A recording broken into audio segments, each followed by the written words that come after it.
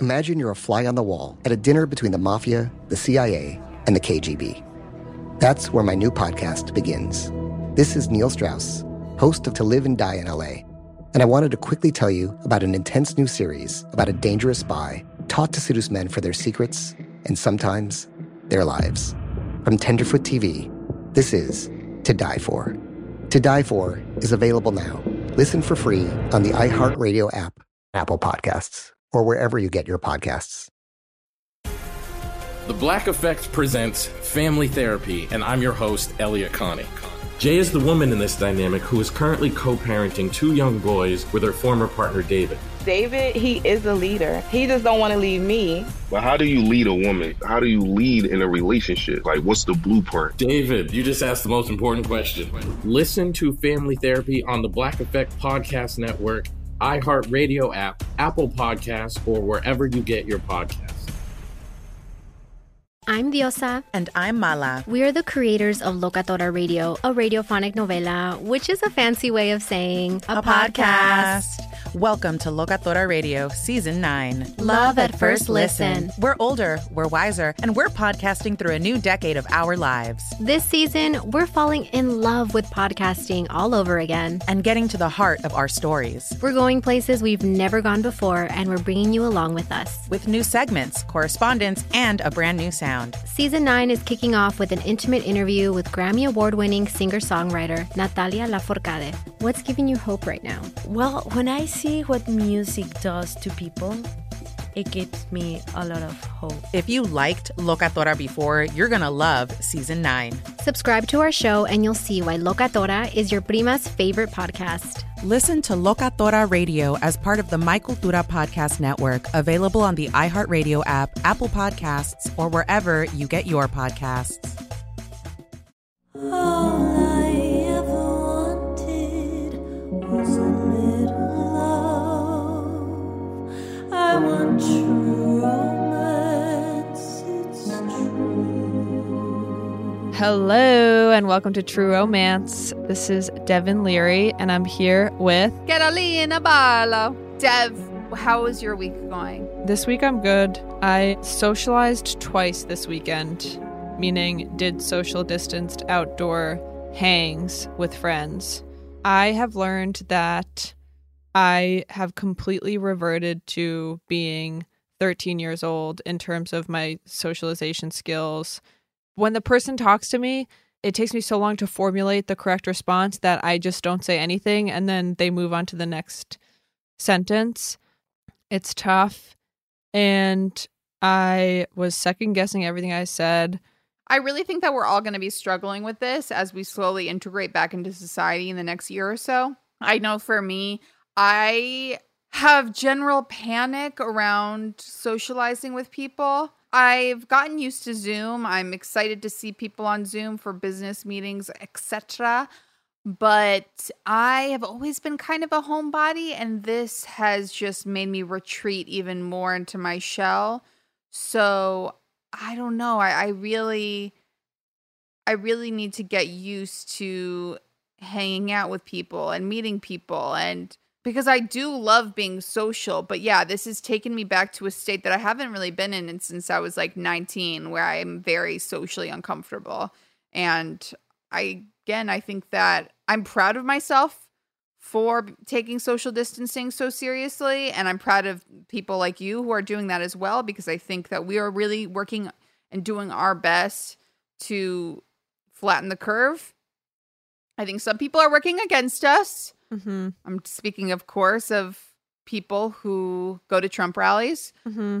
But I really do think that there are going to be social consequences. And, you know, I would love to watch a movie a la How Stella Got Her Groove Back, but it's really about coming out of the pandemic and learning how to be a functioning social person again. Mm-hmm. I would love to go to some listeners' topics. We've been getting, yet again, some amazing questions that I haven't even known how to respond to.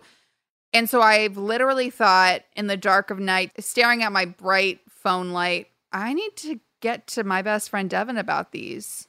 This one comes from Bonita.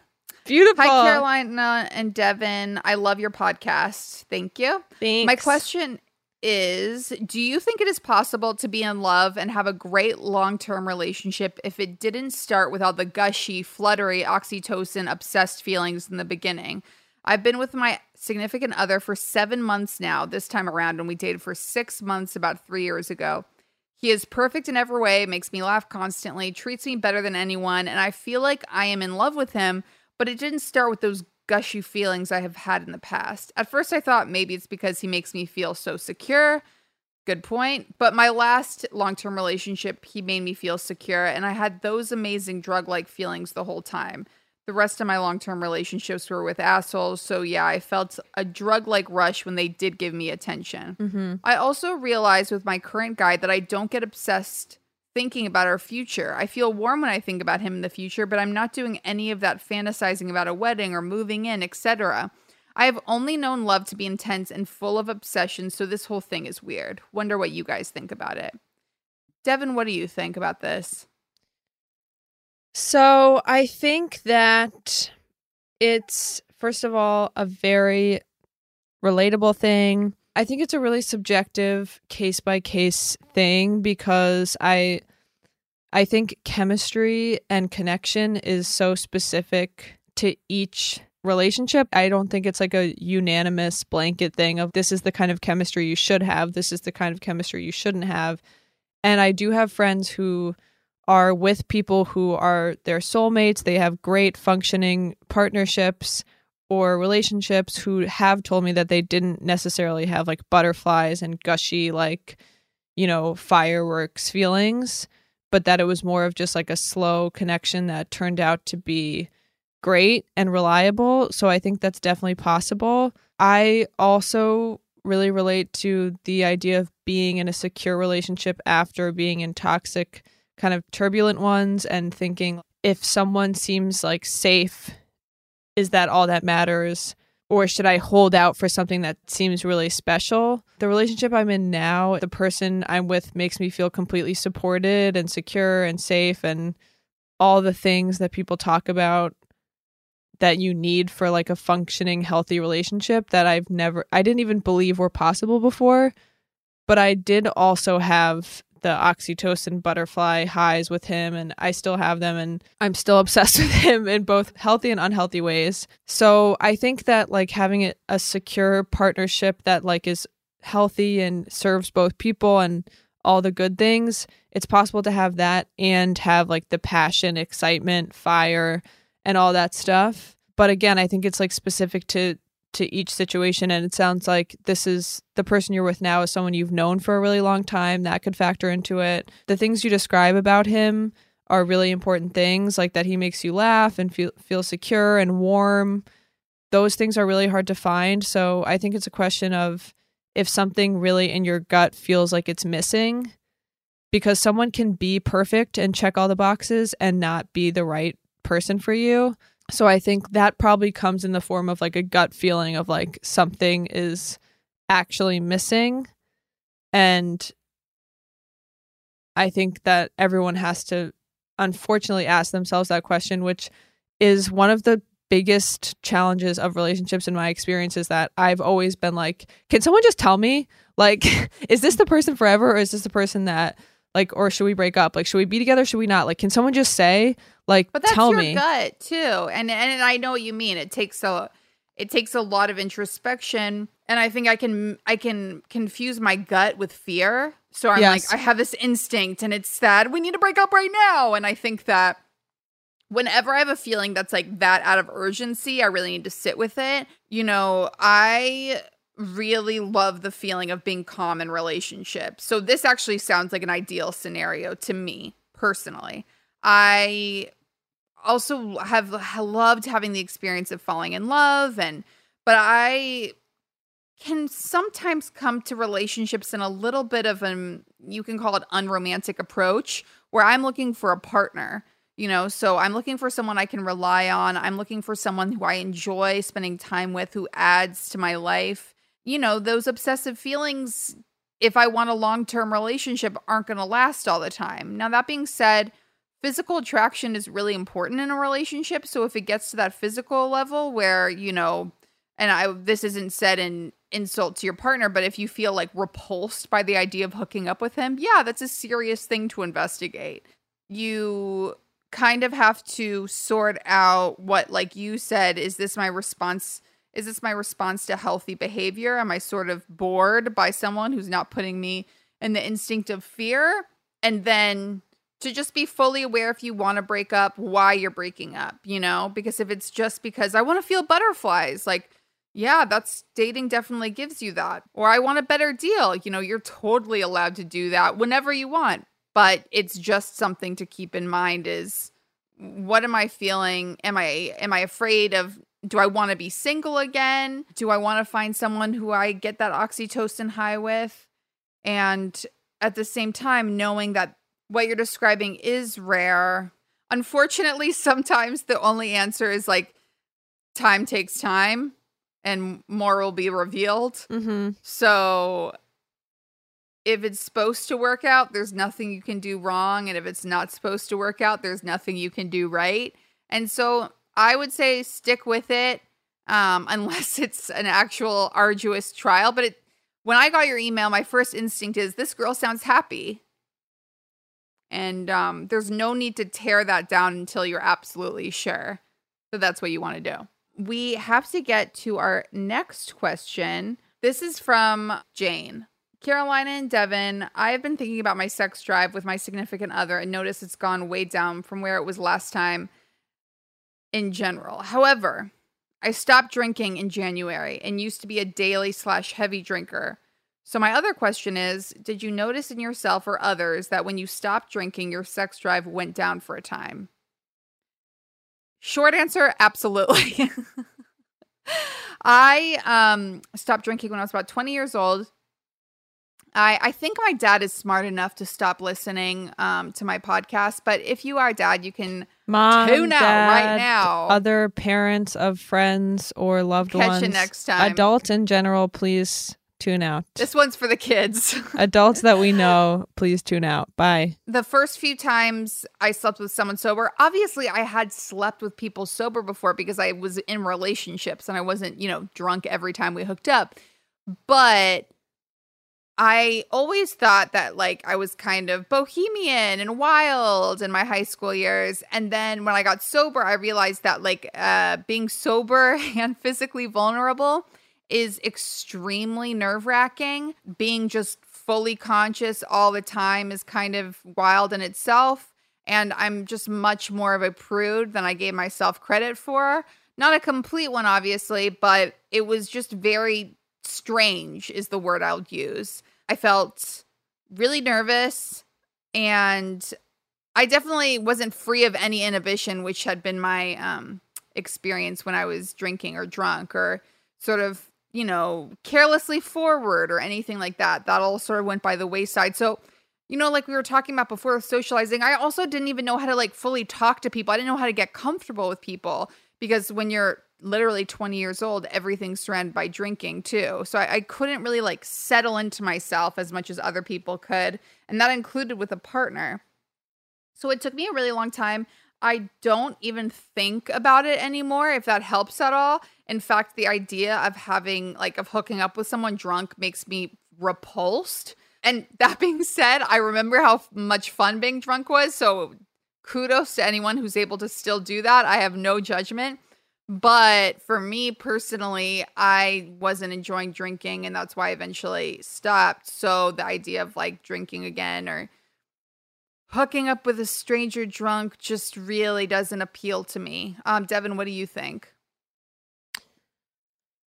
I think that I have had a very specific experience that I think many people also had, but I didn't even learn how to enjoy sex or understand my own pleasure until a couple of years after getting sober. And prior to that was completely kind of disconnected from my own body, if that makes sense. It just was like something that I felt like I was participating in, but it wasn't doing what it was supposed to be doing. Like I was like, okay, either everyone's lying because this is not good, or like something's wrong with me. And so probably something's wrong with me, which I then internalized and was like, okay, in the movies, they like make out and then they like start having sex and they like love it.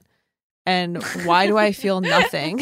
Like, why do I feel like nothing? Like, besides like a little bit of excitement that like this person's into me and I'm into them. Like, that's all I feel.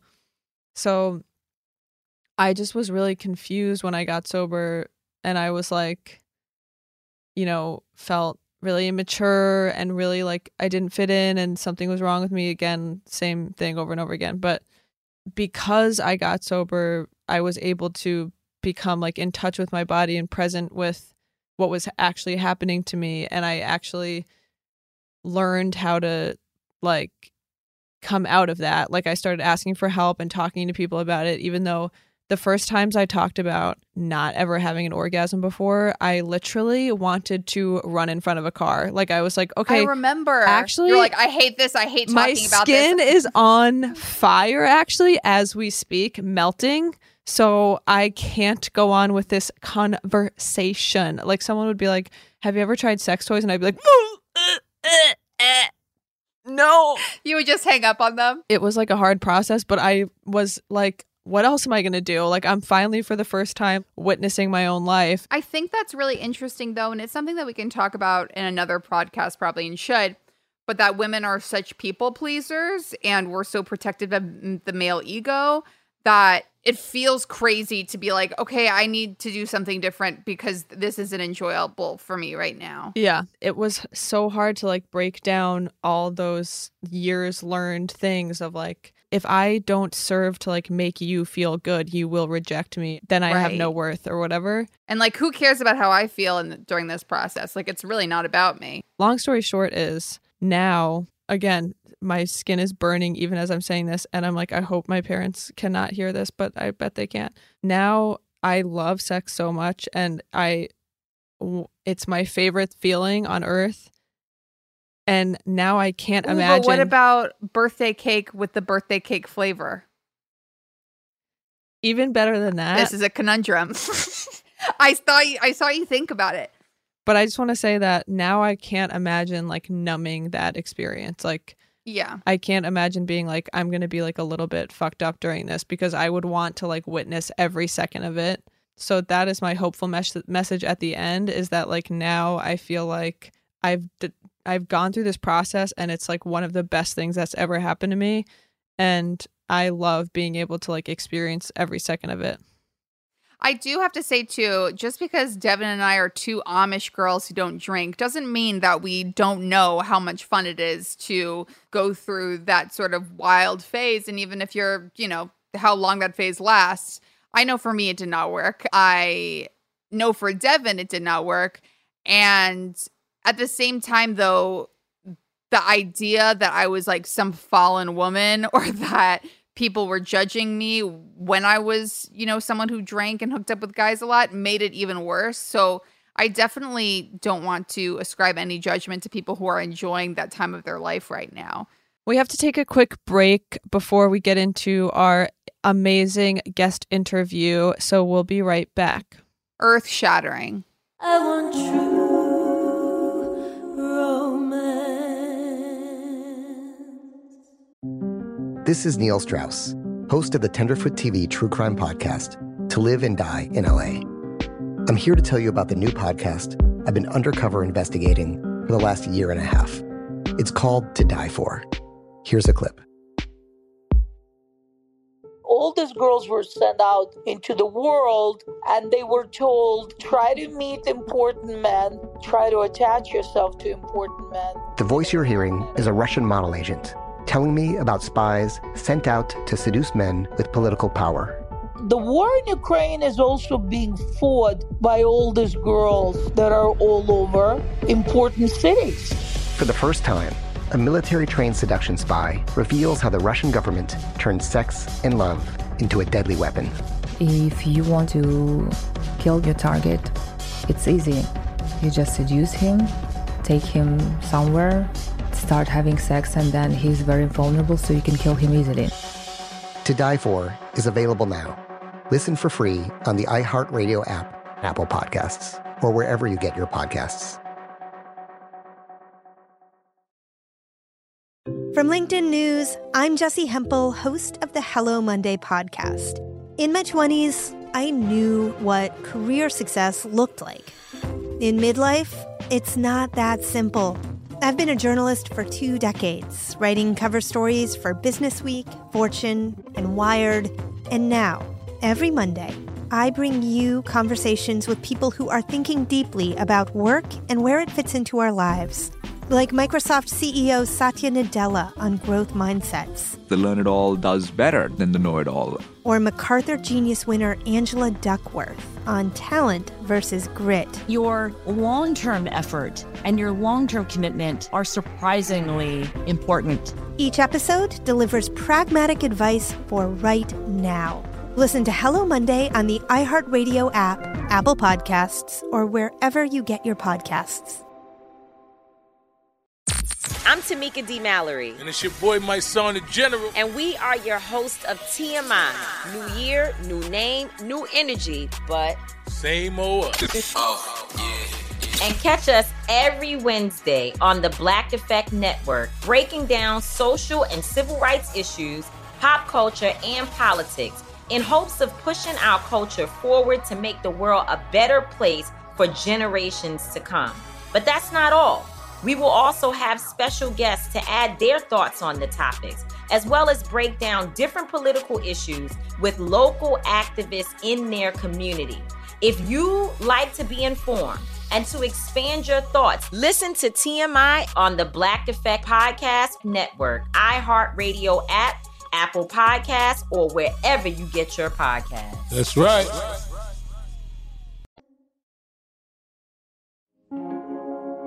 Welcome back. Today on True Romance, we are absolutely freaking out. As Brittany Cartwright would say, we are on the brim of freaking out because I live on the brim. I live right on the brim. We are living on the brim of freaking out because our guest today is the hilarious, brilliant, iconic writer, comedian, content creator, the host of one of my personal favorite podcasts, Everything Iconic with Danny Pellegrino, which is a comedic pop culture podcast that's available on iTunes, Spotify, and wherever you get your podcasts. And he co-authored the best-selling book, Fancy AF Cocktails, with some Vanderpump Rules stars that we all know and love. His work has also been featured on Cosmo, Us Weekly, Billboard, BuzzFeed, and Refinery 29, among other things. And you know he has appeared on the Mecca Watch What Happens Live. Jennifer Garner famously said he cracks her up, and Catherine McPhee famously said that he is iconic. Please welcome to the show, Danny Pellegrino. Wow, that intro. I was reading my bio. I felt so I'm blushing right now. I'm so happy to be here. We literally quoted 2 of our friends, Jennifer Garner and Catherine McPhee. My voice cracked at the end because that was so long. I was like, Danny Pellegrino. Oh my God. Thank you so much. You know, both of those quotes I have on my website, and I also have a quote from Nikki Blonsky from the movie Hairspray that says, and the quote is, "Who's that?" Because she was scheduled she was scheduled on my show and then had forgotten that she was scheduled on my show. And so when I called for our scheduled time, she just was like so confused as to who was calling. It was a journey. But anyway, the point is I'm thrilled to be here. Thank you both so much for having me. Thank you for being here. We're so excited. I can't even tell you what a big deal this was. So you guys are Bravo fans. I am a Bravo fanatic. So is my mom. I'm quarantined with my mom right now. And when I told her that you were coming on the podcast, I've never seen her more proud. Like she dropped her fork and was like, what? When? Oh my God. Oh my God. Oh my God. What are you going to ask? And it was so a fulfilling dream moment for me. What's your mom's name? Anne Leary. Anne. Hi, Anne. I hope she's listening. My mom doesn't listen to my podcast, so I'm honored for you that your mom listens because Linda Pellegrino cannot be bothered by my show. That's so funny. she still gets so confused as to who I'm, like the Bravo people. She doesn't know any of them because she doesn't watch. And so she's always confused when I'm trying to explain someone like Teresa Giudice to her or something like. Yeah, my mom is well versed. My dad will literally post on social media about other podcasts. Like, he'll be like, oh, I checked out this really cool podcast. I was like, are you? Like, I literally released a new episode today. Meanwhile, our producer, Will Ferrell, every week is like, hey, guys, great episode. I'm like, wait, you are our most loyal listener. Like, how is that possible that you get our episodes before our parents do? I love that. By the way, though, Will Ferrell is just the funniest human in the world. Like, he is so hysterically funny. He's one of the few straight men that really like makes me laugh. Like you I think like he's genuinely one of the only funny straight men in my eyes. I totally agree. I always tell people that he is everything you want him to be in person. Like I don't know how to encapsulate how amazing he is as a human being. So I want people to know that he is everything you want him to be. Like he's everything you hope for him to be, because there's always that, that saying like, don't meet your heroes. And if anything, when you meet him, you're like, wait, are you doing a bit that you're so nice? Like, are you being sarcastic? But he's just really so nice. But that makes me so happy. I just feel relieved to know, you want your heroes to be good people. And so it's nice to know when like someone like Will Ferrell is genuinely a nice human. I know. It reminds me of, Devin, who is the Bravo star who invited you and your mom to an event? Oh, God. So. Please tell me. Oh, my God. This is some drama that I think you will like, Danny, because you are a ghostwriter, correct? Right. So this is a very niche ghostwriting drama, but basically my mom, she is friends with a prolific ghostwriter who shall remain anonymous. And her friend was asked to ghostwrite Aviva Drescher's book, but said no. But because she was asked, obviously confirmed this question that was a huge part of the season's drama that season, which was, did Aviva have a ghostwriter? So my mom was like, okay, so I'm getting some intel here. I love that. So I know. So then somehow like my mom knows someone that knows Carol Radziwill. My mom's an author, so it's like someone in the literary world. Put them in touch, and Carol asked if she could talk to my mom, and I will or will not, actually I will not say if she was calling about the ghostwriting scandal, but she wanted to talk to my mom about something, so she did. They had a conversation. I can't say it was my mom confirming the drama about Aviva or not, but we're reading between the lines here. Yeah, you can read between the lines. You can just take a quick look between the lines. I was so fascinated by all that ghostwriting drama from the Real Houses of New York that season. It was so compelling and just so fascinating. What was Aviva's book name? It was like One-Legged Woman or something. It had one-legged in the title. I'm not just being funny. That was like in the title, I think. It was also like, it was funny because Carol is actually, for all her flaws, because I did end up being Team Bethany after the events that occurred, which I'll tell you about in a second.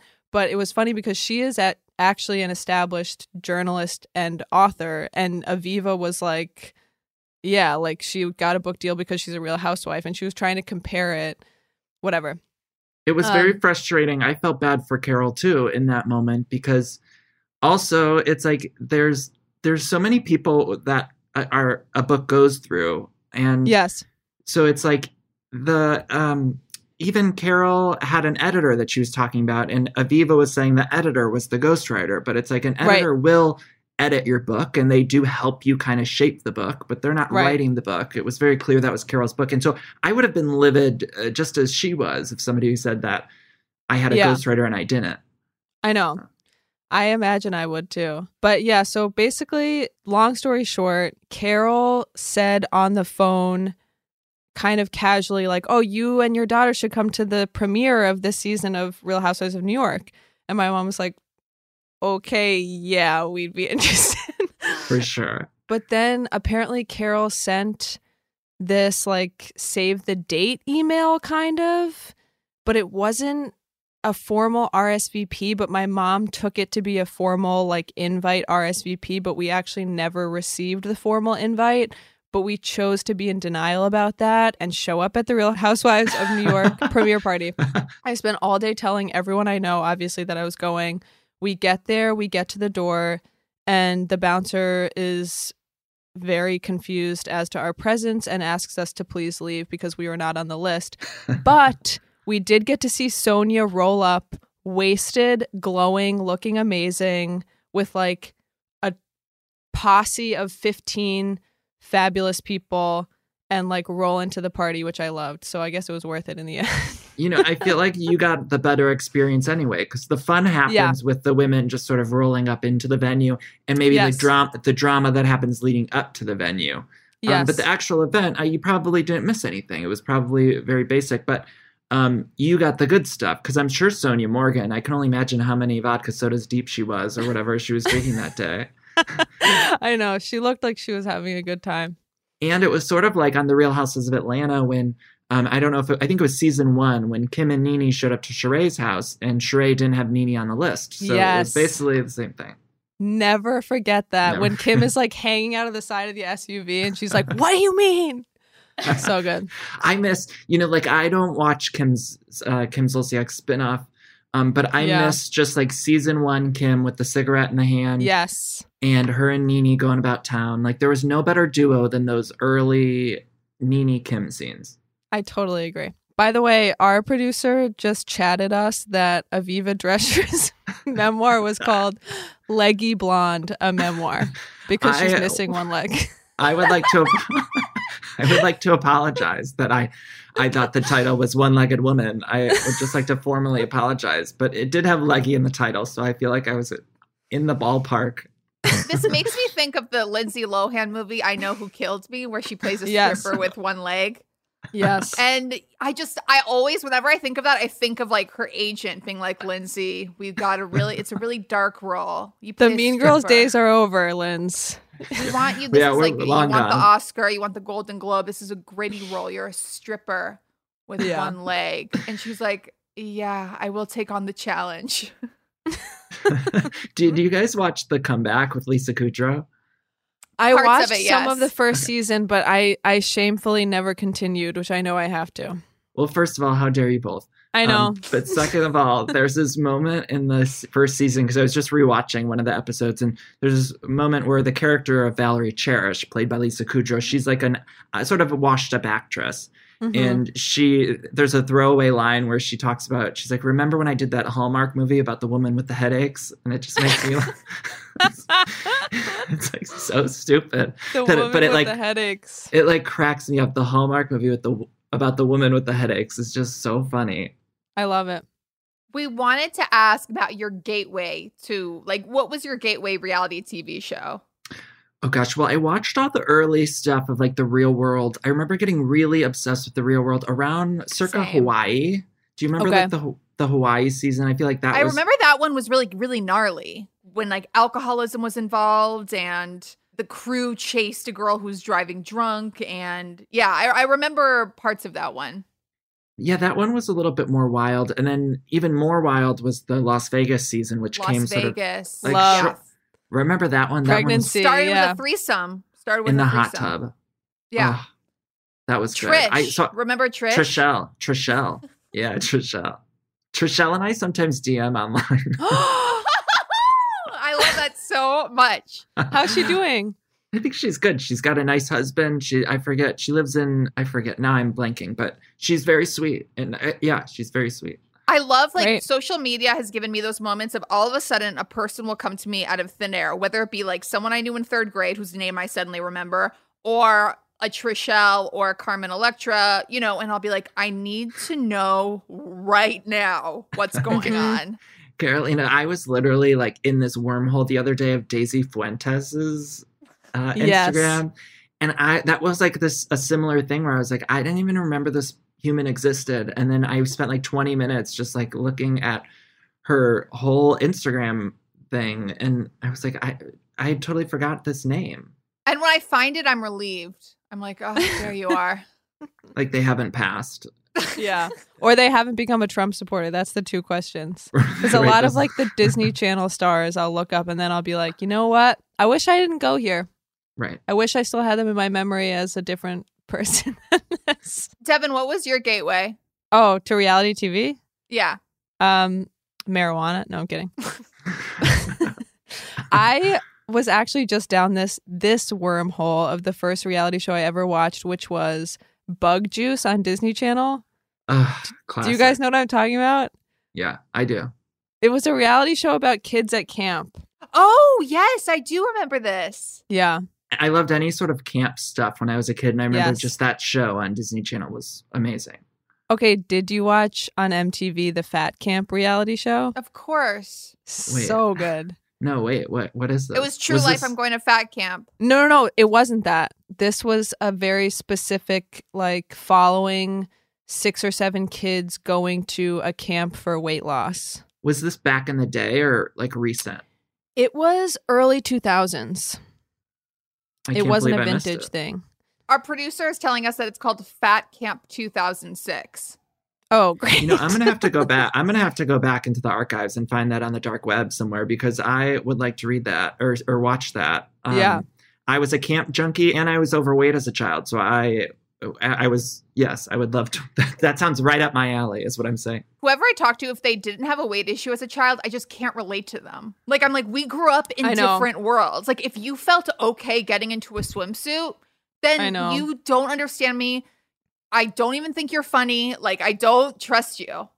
Right. No, there's definite trust issues. Have you guys watched that Pen 15 show? I know I'm like, yes. No, I love those girls. It's so good, right? There's an episode, I think it might be in a season that's like about to premiere where there's a pool party and there's a kid wearing a t-shirt. And I'm like, that was me. Like, I couldn't go to a pool party without wearing a t-shirt the whole time. Yeah. And I thought about, like, we had beach day at my school and I thought about beach day for months in advance. Like, I was like, okay, beach day comes in like 2 months. I've got to start working out. I've got to get like my training on. Yeah. It didn't happen. And I would be looking for like the perfect sarong. I'd be like, okay, what am I going to wear on beach day? Oh my God. Growing up in LA was so unique. I literally sewed myself something one beach day. Wait, where are you from? Where did you grow up? I grew up in New York and then LA. So kind of both coasts. What about you? Right. I was Ohio. So oh wow. We had a couple of nice months in the middle of the year and then otherwise it was just miserable cold. Yeah. Yeah. So it didn't even matter. It was like I remember even as a kid thinking like I don't need to, lose weight or feel comfortable in my body because I'll just throw on this big puffy jacket, a starter or those starter jackets with the big ass pocket. Yep. I would wear like men's shirts and try to go for that like 90s, like baggy, like whatever. I don't care. In reality, I'm just like, does it cover my thighs? It's like, no, I couldn't care more. I wanted to ask, what made you decide to start your podcast, Everything Iconic? I'd been performing and doing stuff around town. I had some career setbacks and some mental health stuff going on. I kind of fell into this deep depression. And I remember saying, like, I'm never going to get on stage again. I was like, I was doing improv and sketch comedy at the time. And I just sort of had a really mental break. And I was like, I'm not going to do it again. I'm just going to focus on writing. And then as I sort of came out of that, a friend was like, you should start a podcast because you can really perform from your living room or your bedroom or whatever. You don't have to even leave the house.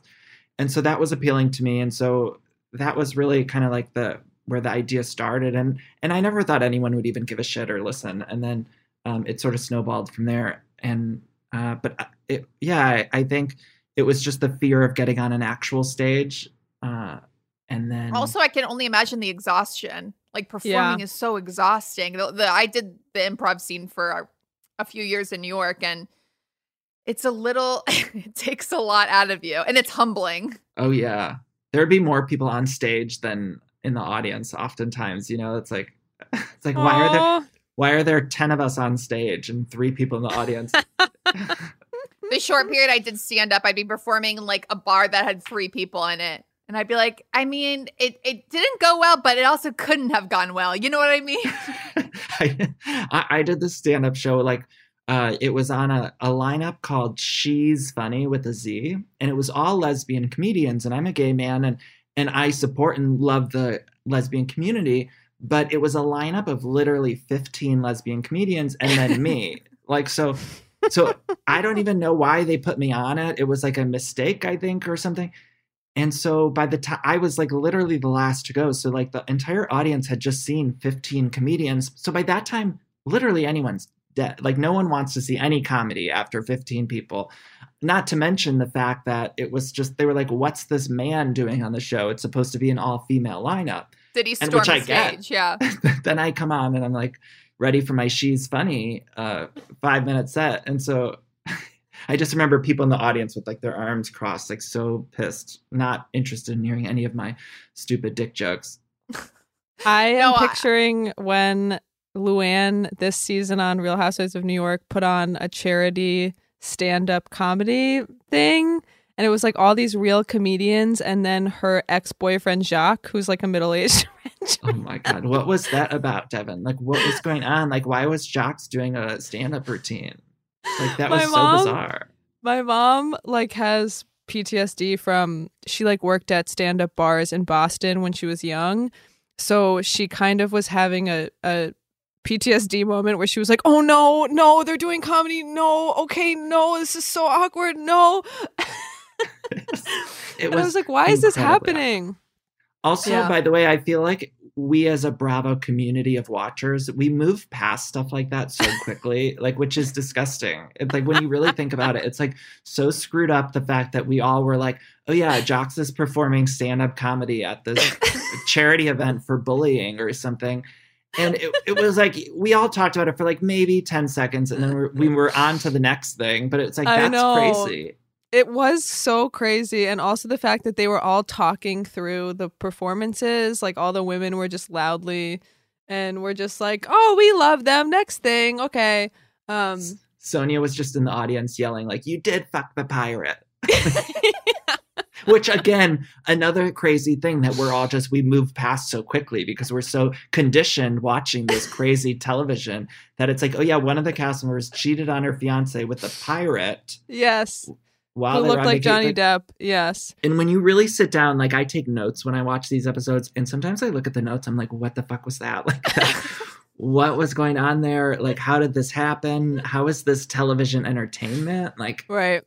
It's all so bizarre. And that's why I think we all like love it so much, because it's just, it's a cartoon at a certain point. 1,000%. It totally is. And who was the first Bravo celebrity you were able to interview on your podcast, and what was that experience like? Oh, Margaret from New Jersey. She was the very first one. And I'm always so grateful to her because no one was coming on my show at that point. And it was her first season on Housewives. And she came on and she was lovely. And then I also got to have her on I did a live show at the BravoCon last year, and she was one of the guests. And so I'm just grateful to her for being so willing to do that. I love her and am a huge fan of hers. I feel like she really brought the Jersey franchise back to life in a way that it needed to be brought back to life, because it kind of was like the same kind of sad storylines for a long time. Like some really dark family drama, ICE deportation. So not that that's funny, but it just was like, we need a little more. We need something else. Yeah. And more balance. She's more balanced too. Like they had trouble finding someone to join that cast because it's so Teresa heavy. And so Teresa's family heavy. And so I think Margaret did a great job. Also, she was really surprised me because at BravoCon I wasn't feeling well, and she just kept like checking in on me and seeing how I was feeling. Cute. Like really going out of her way and being like, do you need anything? Like, and I just always remember that too, because, you know, not everyone's like that. So going off of that, I wanted to ask you about that experience of like blending the worlds kind of, because I feel like what you do such a good job of, and the reason why more Bravo celebrities and Netflix celebrities and regular celebrities are coming on your show, is because I feel like it's so clear that you love these characters so much. And like, even though we talk about the caricatures and the drama and how crazy it is, we all really love them. And we all like I have the experience a lot of, if I am talking about it with my mom, that's one thing, and we can say, you know, that we think Lisa Rinna is annoying, but then if an outsider says that, we kind of defend her like she's a sibling, kind of like, we're like, okay, wait, no, she actually works really hard. She's a hustler, okay? She hustles, and she's the first one to be open about that. She's I got big lips and iconic hair or whatever she said. Watching Lisa Rinna, I just love how she's always like, you guys, let's be open, okay? We've got to open up. Own it, yeah. Own it. I had this moment with Kandi Burruss, actually. Like, there was a season where I didn't really, like, love her on the show on Atlanta Housewives. And then she was doing Celebrity Big Brother. And I was, like, sitting down to watch Celebrity Big Brother. And my boyfriend's like, what are you watching this for? I was like, Kandi's on it. And he's like, I thought you didn't like Kandi. I was like, how dare you? I was like, I will support all of her ventures. He's like, you were just telling me how you think she needs to leave the show. And I was like, I never said that. I just denied it. But now she's like my favorite. Yeah. Now she's my favorite again. But yeah. It's hard because you're like, okay, you don't know what this person has been through since season 1. So don't even try to go there. We have to throw to an ad break very quickly, and we'll be right back with Danny Pellegrino. I want true romance. This is Neil Strauss, host of the Tenderfoot TV true crime podcast, To Live and Die in LA. I'm here to tell you about the new podcast I've been undercover investigating for the last year and a half. It's called To Die For. Here's a clip. All these girls were sent out into the world and they were told, try to meet important men, try to attach yourself to important men. The voice you're hearing is a Russian model agent telling me about spies sent out to seduce men with political power. The war in Ukraine is also being fought by all these girls that are all over important cities. For the first time, a military-trained seduction spy reveals how the Russian government turned sex and love into a deadly weapon. If you want to kill your target, it's easy. You just seduce him, take him somewhere, start having sex, and then he's very vulnerable, so you can kill him easily. To Die For is available now. Listen for free on the iHeartRadio app, Apple Podcasts, or wherever you get your podcasts. I'm Tamika D. Mallory. And it's your boy, my son, the General. And we are your hosts of TMI. New year, new name, new energy, but same old us. Oh, yeah. And catch us every Wednesday on the Black Effect Network, breaking down social and civil rights issues, pop culture, and politics in hopes of pushing our culture forward to make the world a better place for generations to come. But that's not all. We will also have special guests to add their thoughts on the topics, as well as break down different political issues with local activists in their community. If you like to be informed and to expand your thoughts, listen to TMI on the Black Effect Podcast Network, iHeartRadio app, Apple Podcasts, or wherever you get your podcasts. That's right. I used to have so many men. How this beguiling woman in her 50s, she looked like $1 million, with zero qualifications, she had a Harvard plaque, tricks her way past a wall of lawyers and agents. She's got all of these Maseratis and Bentleys all in the driveway. Is it like a mansion? Yes, it's a mansion. That this queen of the con uses to scam some of the biggest names in professional sports out of untold fortunes. About $6 million. Approximately $11 million. Nearly $10 million was all gone. Employing whatever means necessary to bleed her victims dry. She would probably have sex with one of her clients. Hide your money in your old rich man, because she is on the prowl. Listen to Queen of the Con, Season 5, The Athlete Whisperer, on the iHeartRadio app, Apple Podcasts, or wherever you get your podcasts. And we're back with Danny Pellegrino on True Romance, and we're discussing the beautiful universe. I don't even want to say world. I'll say the Bravo universe cinematic universe of the Bravo housewives. Just like the Marvel universe and the DC universe, we have the Bravo universe. It is. I love these women though. And Devin, you were talking about like kind of the mix of we hate them one minute and then we like them the next. And and I do on my podcast, I always try to come at it from a positive perspective. And I think we can all be like shady and have fun. Mm-hmm. But for the most part, like I love these shows and I love watching them and I want to celebrate them. And so I also always try to play by the rule of I'm much harder on the men than the women, because I feel like women in any industry, but particularly in the entertainment industry, it's like the standards that they have to live by are just insane standards.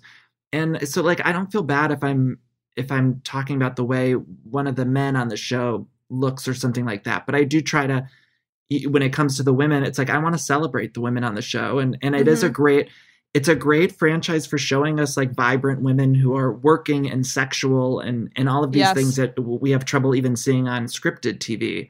1,000%. So I think it's good to celebrate. Yeah. Yeah. Devin was just talking to me about Real Housewives of New York. And I mean, you can speak more to it, Devin, but how amazing it is to see just single older women now who are open about going through menopause and who are just like living their lives. And I do think that adds to this feeling of comfort when you're watching it, that you know these women.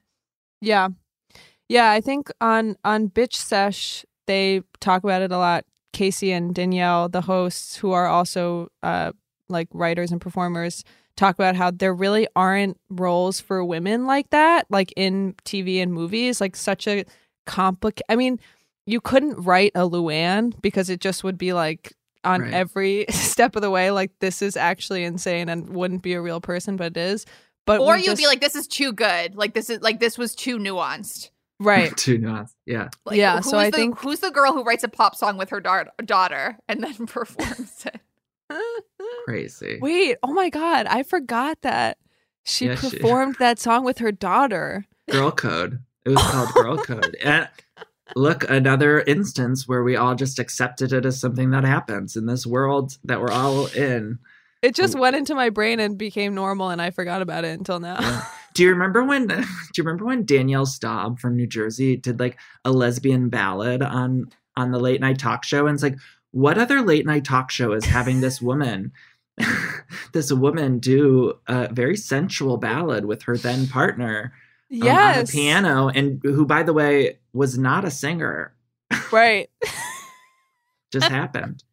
You're not going to see that on Jimmy Kimmel. No, and you're not going to see that literally anywhere. And you're not going to see, like this a trip of women who are 80% in menopause going to Cancun and getting fucked up and prowling for men on the beach. Like you're just not going to see that in TV. Yeah, but it's very rare. It's rare. Yeah. Yeah. I wanted to ask you, speaking of, like, I'm definitely much harder on the men, and I completely agree. And we wanted to talk to you about Bethany Ever After. Oh, yes, we do. I could talk about this for days. Sit comfortable, sit tight.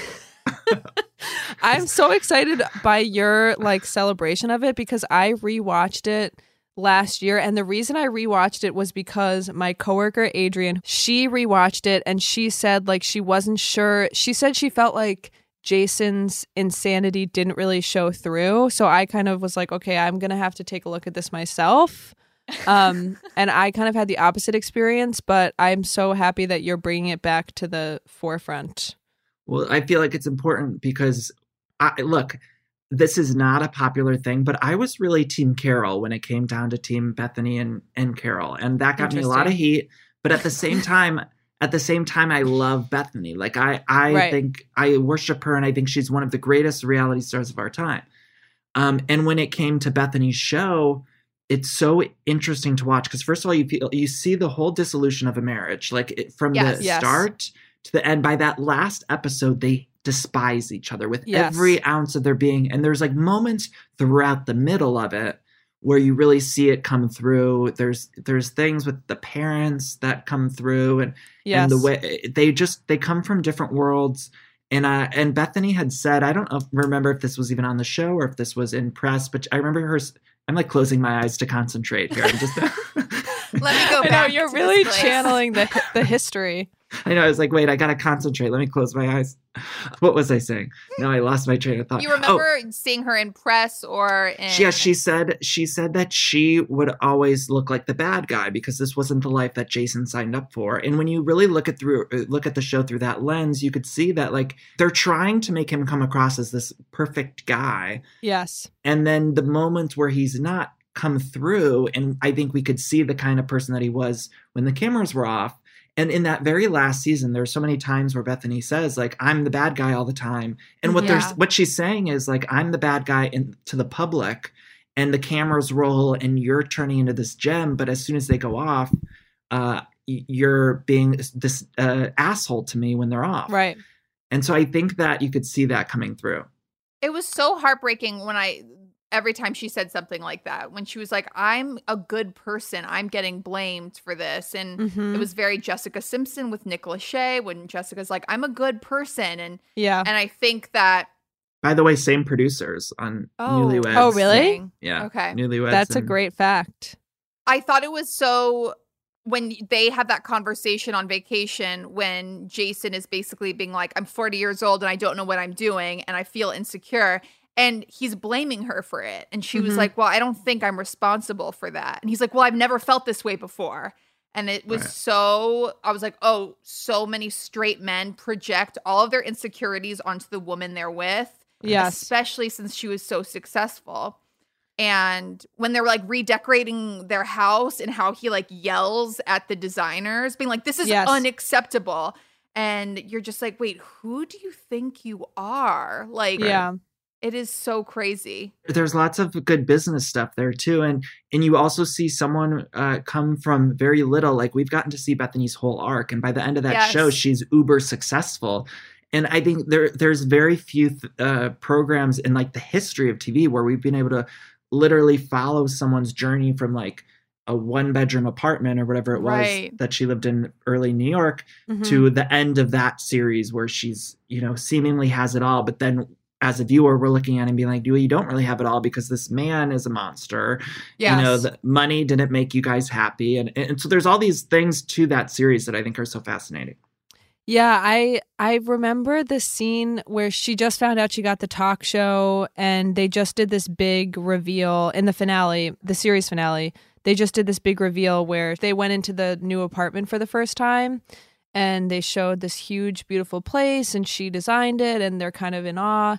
And then the next morning they have this scene where one of the producers from her talk show calls and she kind of crumples onto the floor and like just stares vacantly.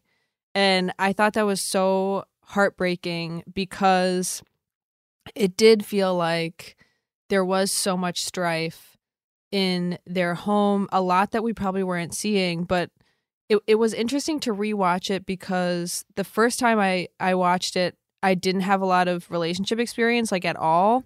So I remember thinking like, he is like a really nice guy. Like she is like, she's difficult. And I also remember thinking like, am I like that? Am I too difficult? Like he doesn't like that. I should take note of that. Like whatever. I was just really immature at the time. And then when I rewatched it, I had a completely starkly different experience where I was like, this guy is Berger from Sex and the City. He is insecure. His ego, as you said on your podcast, like the male ego is so fragile. I thought that was really interesting, especially the gender thing of like, he called her damaged at one point and like difficult. He's so mean to her. Yeah, I'd be so fascinated. I really feel like Bethany Ever After is almost a sister series to Newlyweds with Nick and Jessica. And it just came, I think, like 10 years after Newlyweds had ended. But at the time, that was like, I don't remember what year Bethany Ever After was, but I think views were changing even at that time in terms of like the male-female dynamic. And so now where we're at, looking back on that show, we're seeing it a little more clearly, if that makes sense, than maybe we did when we watched it back then. Because I thought the same thing. I remember watching them when it first came out thinking, oh, these two love each other. That's like a good, real relationship. And now I just see like all the kind of a mental manipulation that was going on both sides too, by the way. Like, I don't think she's perfect, of course, but mostly from his side. Yeah. He was manipulating, Yeah. Totally. Yeah. And speaking of men, we had to ask, I just finished Beverly Hills season 11. Oh, God. What do you think of Denise Richards' husband, Big Dick Aaron? Wow, Big Dick Aaron is a character for the ages. I mean, truly. I do stand firmly on Team Denise, but I do have trouble with the Big Dick Aaron of it all because really he's hard. just, there's like a weird energy to him. I don't understand him. He's someone, I feel like I'm a good judge of character, right? When I'm watching these shows, and he's one of the few people who I look at, I'm like, I don't understand the way his mind is working. And that makes me uneasy. And so I don't know what's going on up there. So that makes me feel uncomfortable, but I do love Denise, and I hope that I just want only good things for her. I just love her. Me too. Yeah. It's so funny. I was texting Devin about it because I was like, I literally just prayed for Denise Richards because I'm so worried about her, and I really don't think this relationship is good. And I had the same thing where I'm like, immediately from the start, I was like, no, not this guy, not this guy. And I told Devin later, I was like, okay, he is he's like has a cancer scam. Like he is scamming people and saying that he can like heal cancer with energy tools or whatever. And Devin was like, okay, the scary thing is this is like the third cancer scam on the like Real Housewives world. You are so right. Oh my God, I didn't even think of that. But yes. It's the third cancer scam and the second cancer scam that was like brought into the world by a shady boyfriend of one of the housewives, which is stunning. There's something going on there that I don't even think we'll know unless hopefully Denise comes back for another season. I feel like we'll understand more, but I don't know if she will. I don't know. I think they'll get divorced. I think they'll get divorced. I think it's gonna. He's too erratic. The night that he's at the dinner party and he's talking about how like something about splitting atoms and how he's like, forget everything you know about cancer. It's all wrong.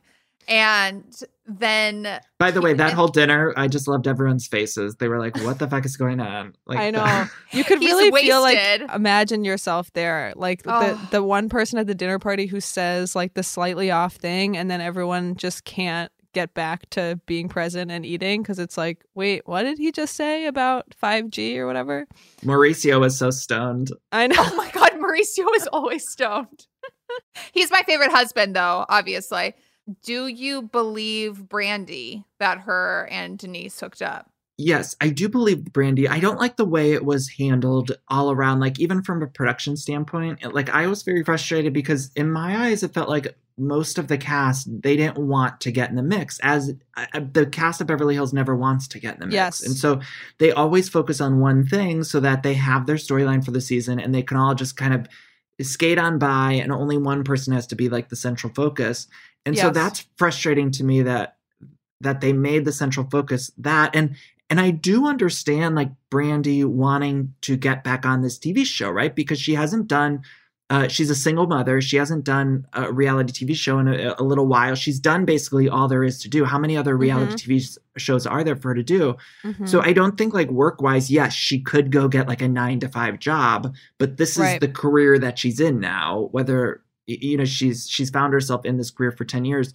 So I don't know where else she'd go in terms of the reality TV landscape. So I'm thinking she must realize that and think, I have to get back on the show. I need a good paycheck. She did see an in, and I felt like the producers, the cast, they all took that little nugget, and I think they took advantage of both Denise and Brandy. I think they were both. Yeah.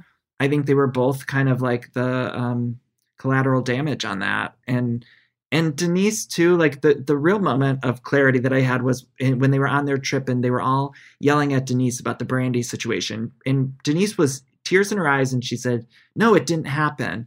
And it reminded me, like, there was this time when I was 19 and I told this story in my podcast. Like I some people saw me hooking up with a guy and they had like confronted us about it at like a group breakfast. And I remember I was like, no, that didn't happen, because I wasn't even out to anyone at that time. And I was so I was so ashamed. I wasn't even out to myself at that time, let alone anyone else. Like wouldn't even admit it to myself that I was gay. And so that's that's what I saw in Denise's eyes. And when it happened to me, I remember my best friend he moved along the conversation and we dropped it really quick. But with the housewives, it was like they just kept on like trying to drag it out. Yeah. And if they were real friends, they would have like tried to sidestep it. They would have been like, let's talk about it this another time. Maybe she'll feel more comfortable about it another time. They should have told her in advance. I know we're on a reality show and the whole point is to make, a spectacle and everything like that. But that just bothered me because I just felt like I understood the feeling that she was feeling, if that makes sense. Yeah. No, absolutely. Being suddenly exposed and having such a private part of your life open, I totally agree. And I definitely saw the fear and I almost felt the panic of her scrambling. And to the point where when she was like, you know what? No, Brandi told me she had sex with one of you. And I was like, Denise, don't do it. Like, just pedal back. And we all wanted her to just say, stop it. Like, enough. Right. We wanted her to say, who the fuck cares? Move on. Right. But she was uncomfortable because she was totally blindsided by that. And so I felt bad. I felt bad just was shocked that not, as you're saying, like, they're clearly not real friends. I was shocked that not a single person besides Garcelle, who clearly was, came in as her friend and stayed her friend. But I was shocked that not a single one of them stepped in and said, this is getting into a territory where it's kind of upsetting and we should stop, like, do what Sonia did on Scary Island and say, like, okay, we actually have to stop this now because it's getting into something she's not well. Yeah. It shouldn't be. And, I have many problems with Teddi, but if your whole brand is accountability, life coach, like all in, show up for your life, do the right thing, how are you stoking this fire of gossip about something that could be really harmful to someone's life and not step in and say, like, wait, why are we all talking about this? This is weird, actually. Like, why at my baby shower are we talking about whether these two women had sex? I thought Teddi could have gone to that dinner and she could have been relentless about the things that she heard Denise said about them. I would have understood that. It was the sex part of it where I'm like, Teddi, that's something just very so personal. It literally was outing someone. And it was like, if you are going to bring it up on camera, if you are going to bring that up for the TV show, at least like do it separately, not in front of the whole group dinner. And maybe that's sounding hypocritical of me because ordinarily I'm always like, they need to talk about this stuff. They're on a reality show, but that just felt too personal to me. It also feeds the narrative that like lesbian or gay sex is shocking inherently. Do you know what I mean? Like when everyone was like, oh, what? And it was like, wait, yes, like it's crazy that two friends hooked up that you didn't know about, but being like these girls that are like clutching your pearls talking about it feeds the narrative of like, oh my God. My favorite reaction is Erica Jane, who's just like she never has completely deadpan. The other thing I just want to mention too, though, with like Brandi, it pisses me off too because it's like she was the whole storyline and she didn't get paid as a main cast member at all. Right, that's true. And it's like they used her as they have in the past to spark a storyline, and it's like the main cast members should be the main storyline. Like they're getting paid as main cast. Brandi's certainly getting paid for the show, but she's not getting paid. There's main cast members, there's full or part-time cast members. And then there's people who come in for an episode or two, which is what Brandi did. And so, it's frustrates me that she became the storyline for the season and then they weren't even going to pay her properly. I really want to see footage of her and Kim hanging out. Like that's a show that unto itself. Well, that's the thing is that I was going to say the show has not been the same since Kim and Brandi left the show. Like that's when it was entertaining. And as soon as they left, it kind of became like, okay, these ladies are really rich and that's entertaining. And some of their lives are interesting, but I'm not like waiting on bated breath every week like I am for a Potomac or an Atlanta or a New York or a Dallas, although kind of RIP because it took such a terrible racist turn. But I actually have to ask you one question that my mom asked me to ask you, so I have to ask it. But she wanted to know what you thought about how weird it is that Kim from Beverly Hills was treated like her alcoholism was such a focus and such a like, can you believe her behavior? And everyone's obsessing about it, talking about it. Whereas we feel like if she was on New York, it would just be like, this is how they act. They're all like this. So we thought it was interesting and wanted to know what you thought about that, the way her alcoholism was treated. I mean, that's so interesting. I never thought about it, but I never thought of it like that. It's intriguing. I think New York in general, they handled things in just a completely different way. And it goes back to sort of what we were saying about Beverly Hills, where they focus on one thing. it almost becomes like easier for the women to hide their own truths by just attacking whoever's nearest to them about their thing. Yeah. And so it's like, for a while, it was all about Kim's alcoholism. And that was just a way that we didn't have to talk about everyone else's shit going on. And it is gross. And even Kim's sobriety issues were used as a storyline even after she was gone as well. Right. Yeah.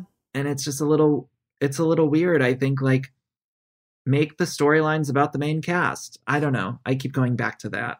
No, I totally agree. agree. I completely agree. What partnerships do you admire on the Bravo shows? Oh, like in terms of relationships, right? Like Yes. Yeah, you know, do you guys watch Potomac? Yes, but I'm not caught up. I've only watched one episode of the new season. It's really amazing. I love Potomac, but I am so fascinated by Karen and Ray's dynamic. They're kind of going through some troubles right now. And I'm like, I'm on the edge of my seat seeing what happens. I'm not saying they're good or bad, but I'm hopeful that they'll get through this rocky time because it's like, we love all these people, right? I'm trying to think of like, okay, so let's go through some of the New York women. Most of them are single right now. I think they're all single right now, actually. Yeah. Except for Tinsley. I'm very happy for Tinsley actually about getting out of the mix. Like, I don't know how good Scott is for her, but I do feel great that she has just moved on. She seems confident in her decision to move to Chicago, start this life with this man. And I feel good about it, especially because she didn't need that. Like, she didn't need to be hounded by Dorinda for a whole season. I know. So I'm happy for her. And then what other franchise? New Jersey. I do think Teresa's maybe dating someone new, and I'm hopeful that she's just finding a hot new man. Like, that's what I want for Teresa. Totally. I just want her to be with like a hot pool guy or something. It was so interesting last season on Jersey, the conversation about like traditional Italian relationships and how Teresa was kind of like fed up with Joe's misogynist behavior. No offense to Joe, but a lot of the women were talking about that. Dolores too, about like how they're kind of expected to be in the kitchen and doing everything and like getting talked to in a way that's not always respectful. I thought that was interesting that they were all kind of like having a like waking up to the patriarchy moment. And I think they've been radicalized. Yeah, they're still slowly it's very slow on New Jersey, the radicalization. Like, I think that's a very interesting point. Like, it's happening, but it's even at the end of last season, we were just sort of seeing those ideas come into Dolores and Teresa's head. And I hope to keep seeing more of it. I mean, that happens on all of the franchises, but it's like New Jersey, it just happens slowly. But talk about also an arc of a woman, like just seeing Teresa from the beginning, like there hasn't, in scripted TV, there's not an arc like that. Nothing like that. Yeah. I actually saw Teresa one time at Mohegan Sun. She was doing a reading and I looked down at her from a balcony because that's as close as I could get. And she looked beautiful. Anyway, so what are some of your least favorite partnerships and relationships on the Bravo franchises that you think are toxic or were toxic if they're no longer a thing? You know, Shane and Emily on Orange County, I don't like that whole dynamic. Like, dark. He's an asshole. Yes. So dark. Terrifying. It's so weird. Yeah. And she's someone who I would like to see get radicalized more. You know, like I would like to, I don't know. I think we'll see that maybe at some point. And then on Potomac, I don't like Ashley and Michael. This most recent week on Potomac, Michael, who's been in like scandal after scandal, and she just had his baby. Yes. And literally he talks to her horrifically. And I'm thinking, like, you've put this woman through so much, first of all. She stood by your side through like you doing the most horrific things. Yes. And she had your baby and she's taking care of the baby and you're still speaking to her that way. Like, it just I was like livid. I forget even what he said. Oh, they were going on like a cast trip and he's like, don't forget the baby. Like, you need to be with the baby. And he was like guilting her, saying like she could not leave to go on a girls' trip without the baby because, you know, she has a responsibility. And she was like, yeah, I'm taking it. But he just kept hounding her. Yeah. And I was just like, really, dude? Like, the way after what you've done with her, it just disgusted me. So I'd say those like stick out to me as like just being really horrific. Yeah. To jump back to good relationships, I have to give a shout out to Tom and Erica Jane. Erika Jayne's 80-year-old husband, who I didn't know was like Albert Finney's character in Aaron Brockovich. Like he was the lawyer who sued those huge oil companies. Mm-hmm. But I truly believe he has like healed her because she had a dark past and she does love him so much. And I love that he stays out of the fray. Like he's literally just there for Erika. Right. And that she seems to just care about him so much. Like when Dorit and PK, who have, that's a whole other issue where I think that there's like a dark scam going on. I have a theory that they're just borrowing money from different people. And she spends so much money on outfits and parties to make it look like their finances are okay. But when PK like is basically trying to become friends again with LVP, and Dorit and LVP is like, I'm not going to be friends with your wife. And Erika Jayne's like, if someone like had a problem with Tom, then they would have a problem with me and I would show up at their house. And I was like, that's the kind of loyalty like I'm looking for in this life. Yeah. Right. You know, I also think Harry Hamlin's very loyal to Lisa Rinna. Like he just like she does a lot. Like she always does a lot.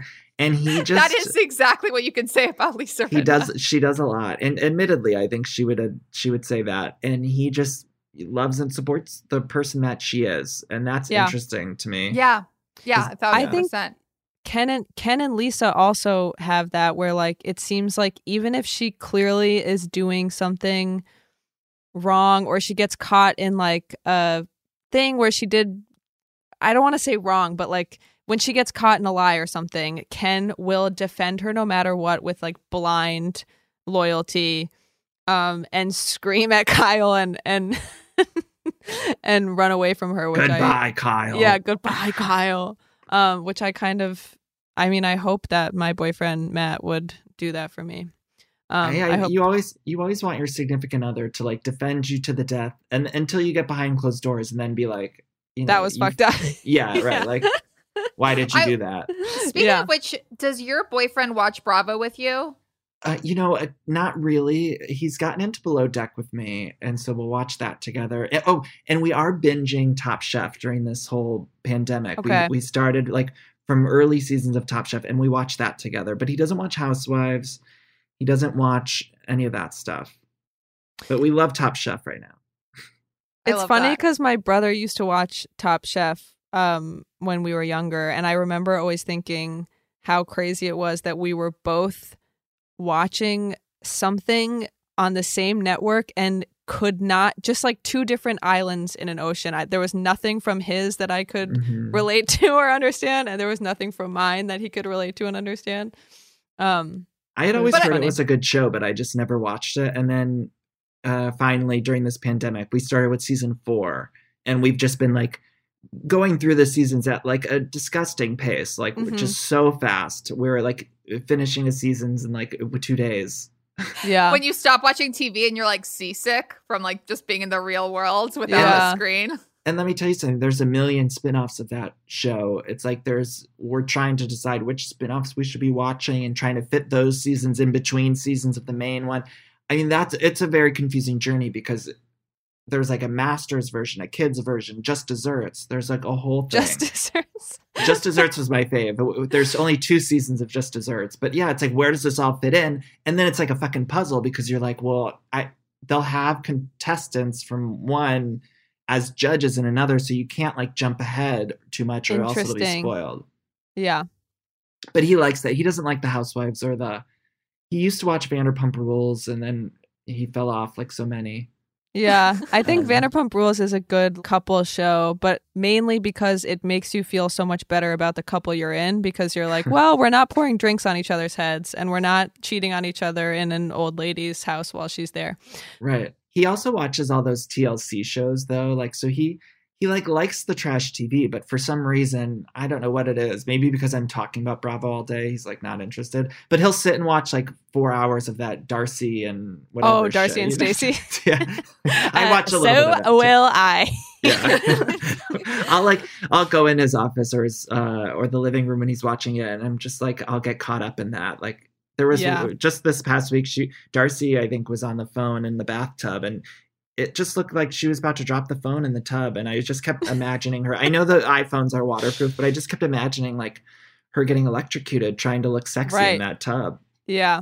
I know. She is an icon that we did not deserve. And she actually grew up close to me in Connecticut, which is stunning. Oh my God. I interviewed her twice and both times were very wild. Yeah, It's hard. It's hard with the TLC characters. It's actually slightly more challenging to continue loving and defending what they do, I think. Right. But I do love them. But yeah, I have been obsessed with Married at First Sight recently, which is a whole new ball game. But the other night I was going to turn it on and my boyfriend Matt said, I just don't really want to watch people's sad lives right now. And I was like, okay, no, they're not sad. They just got married and no, they're strangers, but they're getting to know each other. Okay. But do you have a dating show that you like? That's your preferred dating show? I liked Love is Blind a lot. I thought that was good. I think that's coming back soon. I'm very interested in the Netflix reality shows because I feel like they haven't quite found their footing, but some of their stuff is really good. I am interested in it. Love is Blind moved at such a rapid pace, which I found so fascinating because if that show had aired on Bravo or TLC, the relationships would have been spread out over 3 or 4 seasons, but Netflix somehow edited their relationships down into 8 episodes or something. Mm-hmm. And so it was I was watching, I'm like, what is this show? I was so amazed by it because I just thought it was so different. So yeah, I'd say that's the first thing that's coming to mind. I'm sure I watched some others. I loved Vanessa Lachey's emotional hosting. She was so committed. You saw her be like, okay, I got a fucking gig. I'm going to give it all I got. I swear, that. I thought they were added in post because those two were just, it made no sense. It made no sense. They were barely in it. They just sort of pop in. And I was literally watching episodes being like, is she in the same scene as those other people? I feel like they added them. Different outfits, different everything. Yeah, I think also that Nick Lachey buys his Twitter followers because my boyfriend is well versed in Twitter and he found some interesting evidence as to that. But not that matters. I believe it. I'm anti him. It matters.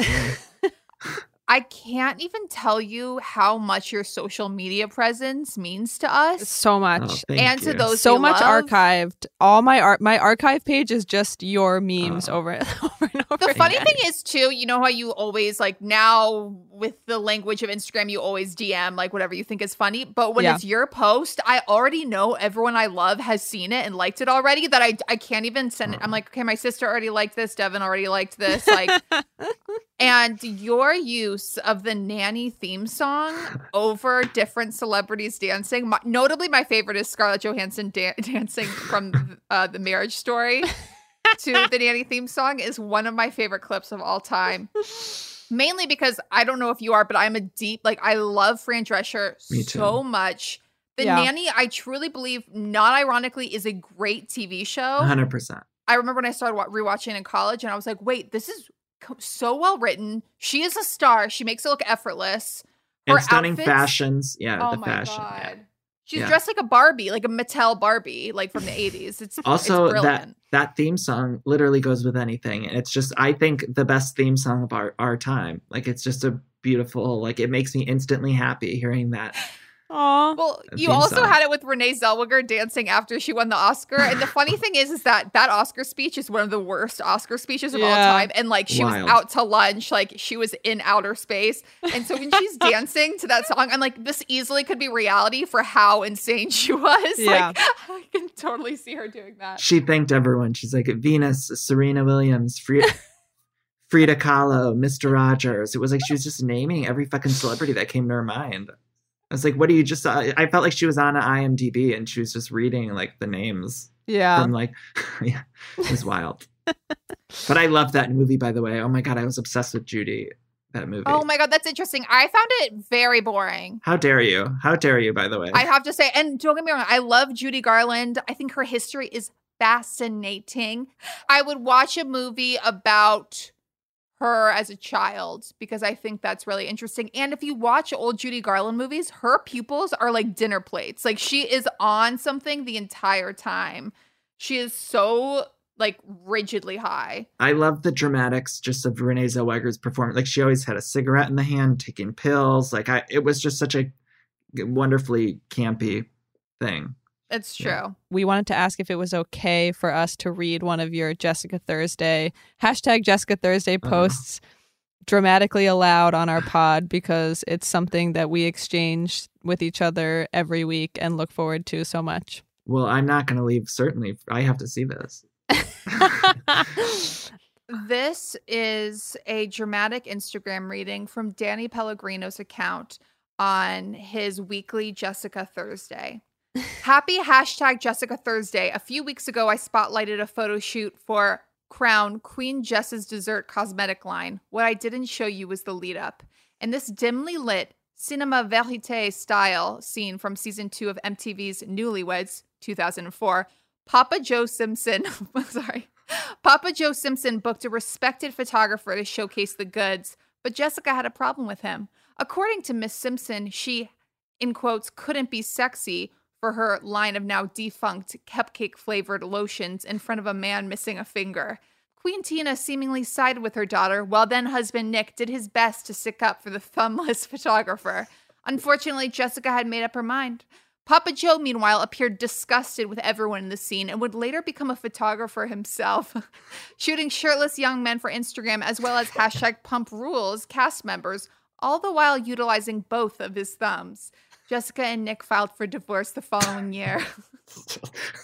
There's so many levels. There's levels. There was a lot going on in that one. I'm like, was I stoned when I wrote that one? No, it's so brilliant. It's so important. Everything you listed was so vital to remember and to never forget. Oh you have some traditions with the Jessica post. One is that you bleep out Nick Lachey's name with stars as if it's a swear word. Love. The other is, we've actually referenced in this podcast before, you call him Joe Takes Pictures of Men Now Simpson. He does. And then it's not wrong. It's true. I follow him on Instagram. That's all he's posting. It's a lot. God. It's a lot. What does he say? He said in that one clip when he's like, for girls, it's like the tits. And for guys, it's like the big, put your big dick out. Yeah, he was telling like the guys that he was photographing, they're like, put their dick out. Yeah. It's hard though. You have normal photography stuff. I feel for him in that he's like finally embracing his sexuality out of years of like internal shame and projecting shame, and he's probably just like gasping for air. You know, so you're referencing a scene where he appeared on Vanderpump Rules, and I've tried to get Tom to get him on the show again. I keep telling him, I'm like, just have him on for a scene, like photograph you and Tom again. Like, we need it. Yes. Right. That was so stunning when those worlds collided. Like, I was just watching an episode of Vanderpump thinking, this is a Tom and Tom scene. It's probably going to be like very fun, but not necessarily drama, just kind of a filler, fun, charming. And then I just, my world, the walls of my house collapsed into dust around me. Well, there's this weird circle of reality TV where it's like, even we talked about Real Housewives of Beverly Hills. It's like Mauricio was on Newlyweds at one point. And really? He was?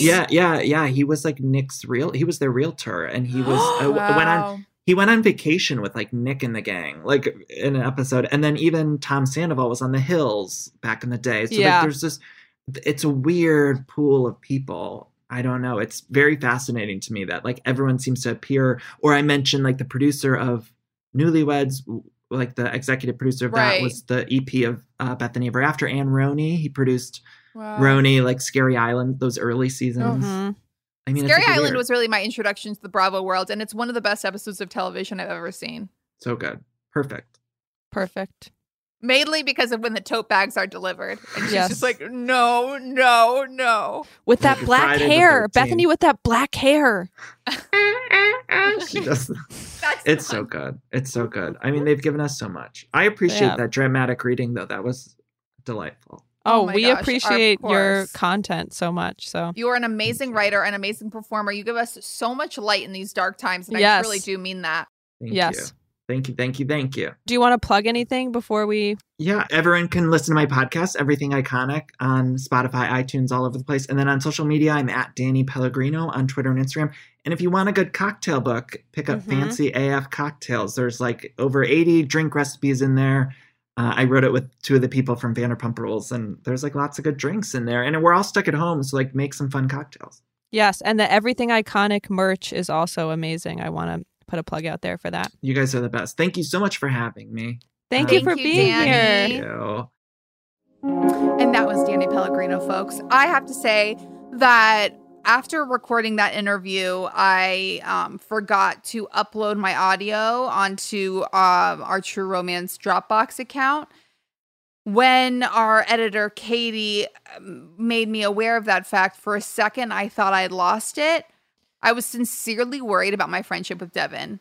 I know, Danny Pellegrino is important to both of us, but for Devin, he's been, I would say, sort of like a saint you could wear around your necklace, sort of a mentor, if you will. I would live for a rosary with an engraved metal picture of Danny Pellegrino on it. And he was so sensitive and so thoughtful, and I really appreciated that about him. He is a wonderful voice of our generation, and when Carolina was looking for her audio, my friendship with her did flash before my eyes from the moment I met her in her little sundress, Urban Outfitters sundress in the Lower East Side of Manhattan, to when we started our podcast. It all flashed before my eyes. I thought, listen, this woman, she's changed my life. And it's all about to be over with. No, I'm just kidding. It was scary. I was scared. I thought, out of all of the guests audio to lose, I can't believe I'm going to lose Danny Pellegrino's. As I told Carolina, I would have forgiven her if she lost the audio. I just never would have forgotten it. You never would have. And any time that I did something that might have upset you, I know it would be piled on top of. And also, you forgot the Danny Pellegrino audio, and you know how I feel about that. Yep. So listen, Devin, keep track of your recordings, and I'm going to go out on my Real Housewives tagline that my friend Jesse wrote for me, which was, I may write comedy, but I live for the drama. My name is Carolina, and everyone wants to see the North and South. Oh! Great. Thank you for tuning into True Romance. If you want to reach us, you can always find us at True Romance Pod on Instagram, or you can always email us any questions at trueromancepod@gmail.com. We're on email. Devin, I love you. Love ya. Catch you next time, folks. Bye. All I ever wanted was a little love. I want true romance, it's true romance, it's so romantic. Love me, baby, don't leave me hanging. I want true romance. Imagine you're a fly on the wall at a dinner between the mafia, the CIA, and the KGB. That's where my new podcast begins. This is Neil Strauss, host of To Live and Die in LA, and I wanted to quickly tell you about an intense new series about a dangerous spy taught to seduce men for their secrets and sometimes their lives. From Tenderfoot TV, this is To Die For. To Die For is available now. Listen for free on the iHeartRadio app, Apple Podcasts, or wherever you get your podcasts. Danielle Moody here, host of the Woke AF Daily podcast. We've been with iHeart for a year, and what a year it has been. As we head deeper into 2024 and yet another life-changing election cycle, Woke AF Daily is here to keep you sane and woke. Make Woke AF Daily your podcast destination for 2024 election news and analysis. Listen to Woke AF Daily Season 5 on the iHeartRadio app, Apple Podcasts, or wherever you get your podcasts. I'm Diosa. And I'm Mala. We're the creators of Locatora Radio, a radiophonic novela, which is a fancy way of saying a podcast. Welcome to Locatora Radio Season 9. Love at First Listen. This season, we're falling in love with podcasting all over again. With new segments, correspondence, and a new sound. Listen to Locatora Radio as part of the My Cultura Podcast Network. Available on the iHeartRadio app, Apple Podcasts, or wherever you get your podcasts.